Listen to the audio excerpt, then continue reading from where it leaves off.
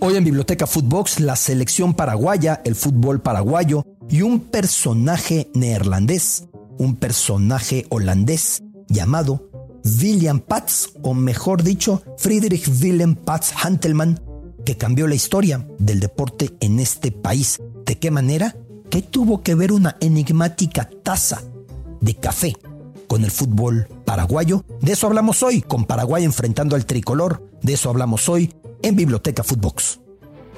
Esto es Biblioteca Footbox, un podcast con Alberto Lati, exclusivo de Footbox. Biblioteca Footbox, qué privilegio saludarle. Soy su amigo Alberto Lati, biblioteca que en esta ocasión tiene al frente los libros de un maravilloso escritor paraguayo, Augusto Roa Bastos, su novela El Hijo del Hombre, también Yo el Supremo, de lo mejor que podemos encontrar en las letras iberoamericanas, latinoamericanas, en las letras universales, y además muy futbolero. Por ahí tiene un relato llamado El Crack. ¿Y por qué me refiero a Roa Bastos al frente de esta biblioteca? ¿Por qué colocamos Hijo de Hombre de Augusto Roa Bastos, el escritor paraguayo, al frente de esta biblioteca Footbox? Precisamente porque es de Paraguay, y viniendo de Paraguay, el rival de la selección mexicana, en esta fecha improvisada para que el Tata Martino vea a jugadores más allá de lo que el Tata vea. Es un rival que tuvo el mejor momento de su historia con Tata Martino, y me atrevo a decir también el pináculo del Tata, de Gerardo Martino, dirigiendo a Paraguay en aquel Mundial 2010, acariciando la ronda, nada menos que semifinal. En aquella ocasión, en Sudáfrica, esta selección llegó a dar batalla a la selección de España. El empate a 0 que se alargaba al límite del tiempo extra, y David Villa, el guaje, que anotó hacia los últimos minutos para poner a España en semifinales y camino al título mundial y eliminar al cuadro paraguayo. Esa fue su mejor Copa del Mundo, pero permítanme que viaje en la historia. Viajamos hacia fines del siglo XIX. Nacía en el puerto holandés de Rotterdam, justamente donde juega el Feyenoord, un personaje de nombre larguísimo, como es habitual en Países Bajos. Ahí es muy común que las personas tengan varios nombres. Friedrich Willem Paats Hantelmann. Friedrich Willem Paats Hantelmann, mejor conocido como William Paats. ¿Quién fue William Paats? El personaje al que el fútbol de Paraguay debe absolutamente todo. Paats tenía problemas respiratorios en la adolescencia. Vale la pena recordar que Países Bajos, lo que todavía muchos llamamos con el equívoco de Holanda, aclaro, Holanda son las dos provincias que están en torno a Ámsterdam, Holanda del Norte, Holanda del Sur, North-Holland, South-Holland, y en total son 12 provincias que componen a Países Bajos, por eso la aclaración respecto al nombre. El asunto es que había una densidad de población tremenda, y es un país arrinconado contra el océano. Con diques iba ganando espacio, pero eso no bastaba, porque es un país con una tasa de reproducción muy superior al común de Europa occidental, así que los neerlandeses estaban muy apretados y era común tener ese tipo de padecimientos, problemas respiratorios. Alguien recomienda a William Paats, que de por sí era hiperpolíglota, dominaba más de 6 idiomas, incluido el español. Alguien le recomienda que emigre a Sudamérica, y Paats toma su embarcación, atraviesa el océano Atlántico y llega inicialmente hasta Buenos Aires, porque casi un padre para él era el cónsul de Países Bajos en Argentina. No dura mucho tiempo ahí, decide moverse hacia Asunción, la capital paraguaya. Llega a Asunción como traductor, siendo hiperpolíglota iba a ser fácilmente empleable, con altos estudios en materia de números para trabajar en la banca o en el comercio, pero sobre todo, y aquí viene lo más interesante, con una pasión tremenda, impregnada por la actividad física.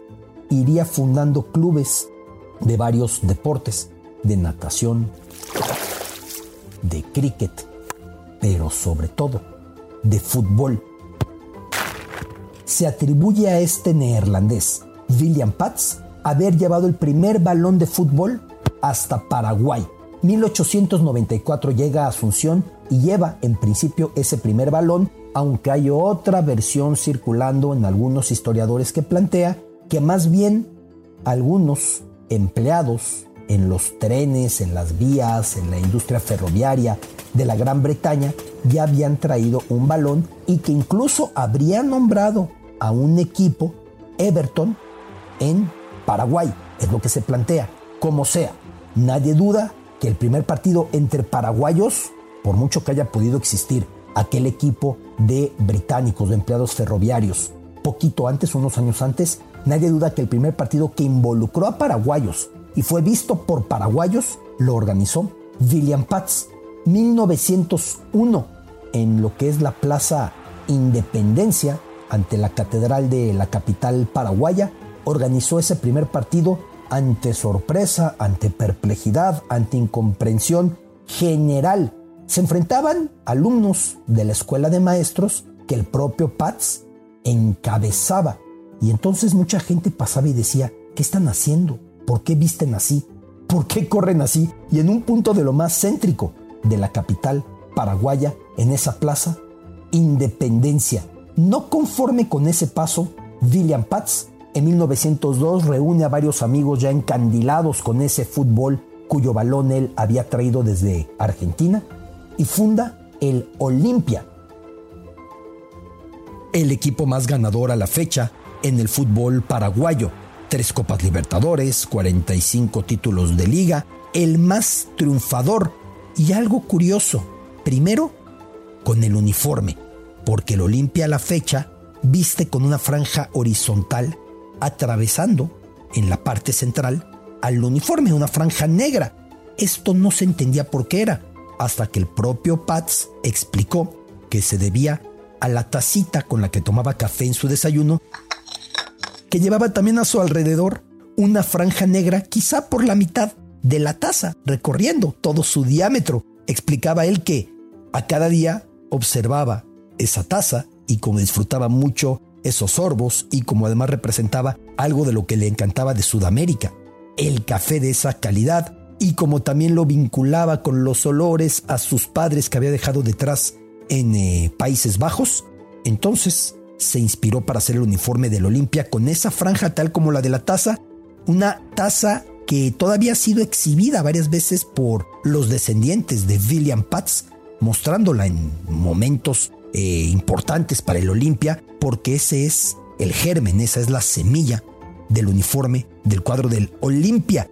Y otro tema fue el nombre del equipo, Olimpia, muy a tono con los nombres que se iban utilizando en ese momento en la patria de William Paats. El Ajax como el célebre guerrero, titán de la guerra de Troya, el Heracles como Hércules.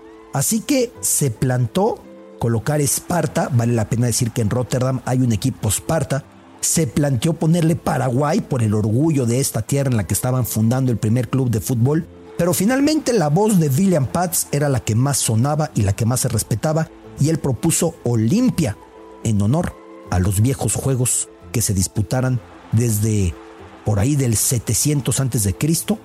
hasta nada menos que el año 300 después de Cristo, cuando fueron prohibidos, cuando fueron cancelados bajo la acusación de ser una celebración pagana, cuando ya el Imperio Romano había tomado al cristianismo como única religión y había prohibido todo lo que se le diferenciara o todo lo que pudiera rivalizar con el cristianismo. Así que de ahí vino el uniforme y de ahí vino el nombre del Olimpia. El propio William Paats fundaría la Federación Paraguaya de Fútbol. El propio William Paats sería embajador de Países Bajos ante Paraguay. El propio William Paats en los años 30 estaría involucrado con la Legión extranjera recaudando fondos en la guerra del Chaco, que enfrentó a paraguayos y a bolivianos, un conflicto terrible que se dio en los años 30. En todo, William Paats estuvo involucrado.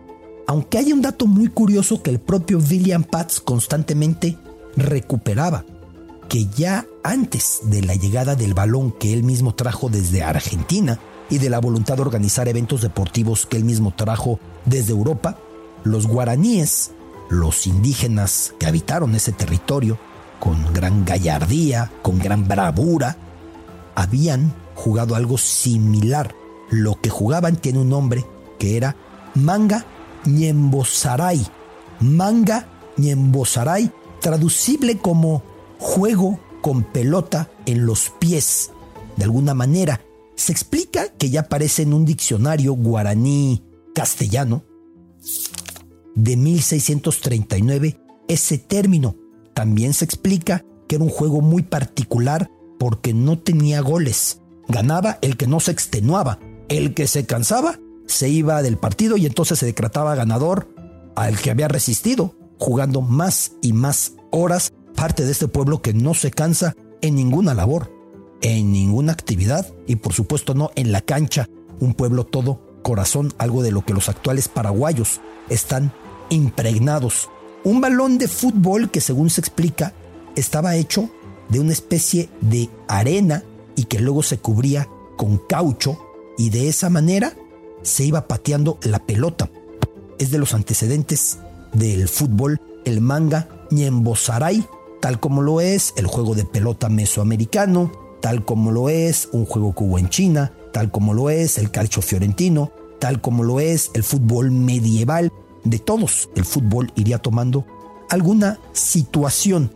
En cuanto al gran escritor paraguayo, Augusto Roa Bastos, ya decía yo, de verdad, vale la pena que se acerquen a su obra. Hijo de hombre es de las mejores novelas latinoamericanas.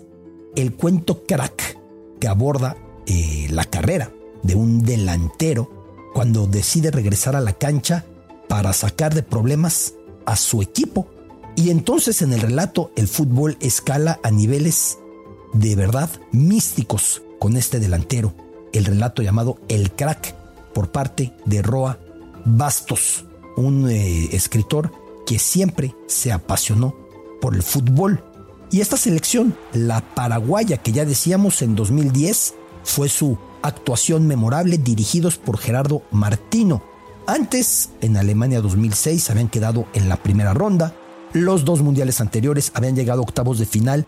Es icónico el momento de Francia 98, en el que el equipo comandado por el gran José Luis Chilavert puso contra las cuerdas en Lens, en el estadio Félix Bollaert, a la selección anfitriona, a la francesa. Un partido en el que los franceses no pudieron contar con Zinedine Zidane, debido a que Zidane en aquel instante estaba suspendido luego de su expulsión a cargo de Arturo Bricio por pisar a un futbolista saudiárabe, y como pudo, el cuadro francés fue sacando adelante aquella eliminatoria. Había colocado a Thierry Henry, que era muy joven en aquel momento, en la cancha buscando compensar, y Trezeguet también se había ganado la titularidad, y buscó por todos lados y nada más no conseguían abrir a los paraguayos, y se fueron al tiempo extra. Y en los tiempos extra, a falta de unos 5 minutos para los penales, Laurent Blanc aprovecha que le dejan un balón y el gran defensor francés bate a José Luis Chilavert, y esa defensa emblemática de los paraguayos, con Gamarra, con Celso Ayala, con Sarabia, con Francisco Arce, queda desplomada sobre la cancha. Pepe Cardoso era parte, por supuesto, de aquel equipo. También Jorge Luis Campos, aquel Campitos que había venido al fútbol mexicano en unas etapas. Este Campitos, bueno, pues la selección de Francia eliminó a esa Paraguay en octavos de final, como siempre con mucha bravura, el equipo paraguayo, pero su mejor actuación, sin lugar a dudas, fue aquella de la Copa del Mundo de 2010, en la que tuvo hasta el límite a la selección española, dirigida por Gerardo el Tata Martino, que, reitero, en Paraguay tuvo algunos de los grandes momentos en su carrera, que luego lo catapultaron para llegar a dirigir al Barcelona, para llegar a dirigir a la selección argentina, para ir a la Major League Soccer con un contrato millonario, y finalmente para recalar en México, en donde tanto esperamos de él, porque Martino entrenó a Libertad, entrenó al Cerro Porteño, equipos de Paraguay, con un profundo vínculo con Paraguay, el Tata Martino. Es la historia del fútbol paraguayo que hoy se enfrenta al tricolor, un fútbol paraguayo que vuela en horas bajas, luego de su no calificación ni siquiera cerca a esta Copa del Mundo de Qatar, un fútbol paraguayo que busca reconstruirse rumbo al proceso del Mundial 2026, que dará más plazas, 6 plazas y 1/3, así son las posibilidades como van a crecer para Sudamérica. Ya anunciaron que van a ser igual todos los partidos, todos contra todos, los 90 partidos eliminatorios, rumbo a ese Mundial, y el equipo paraguayo que busca rehacerse, por siempre recordando a William Paats, a este neerlandés, por siempre recordando a su taza cada que se ve al conjunto del Olimpia, por siempre recordando los afanes helenistas de los neerlandeses de aquel momento y muchos de los europeos occidentales, con el nombre del Olimpia, y por siempre en esa Plaza Independencia, recordando aquel primer partido en el que hubo paraguayos, más allá de si los ingleses llevaron el fútbol antes y tuvieron donde trabajaban la industria ferroviaria, aquel equipo llamado Everton, como sea. El primer partido que involucró a paraguayos y que fue visto por paraguayos fue este, organizado por William Paats, recién llegado a la tierra de la que se iba a enamorar, y todo comenzó por sus problemas respiratorios que le obligaron a emigrar. Biblioteca Footbox. Esto es Biblioteca Footbox, un podcast con Alberto Lati, exclusivo de Footbox.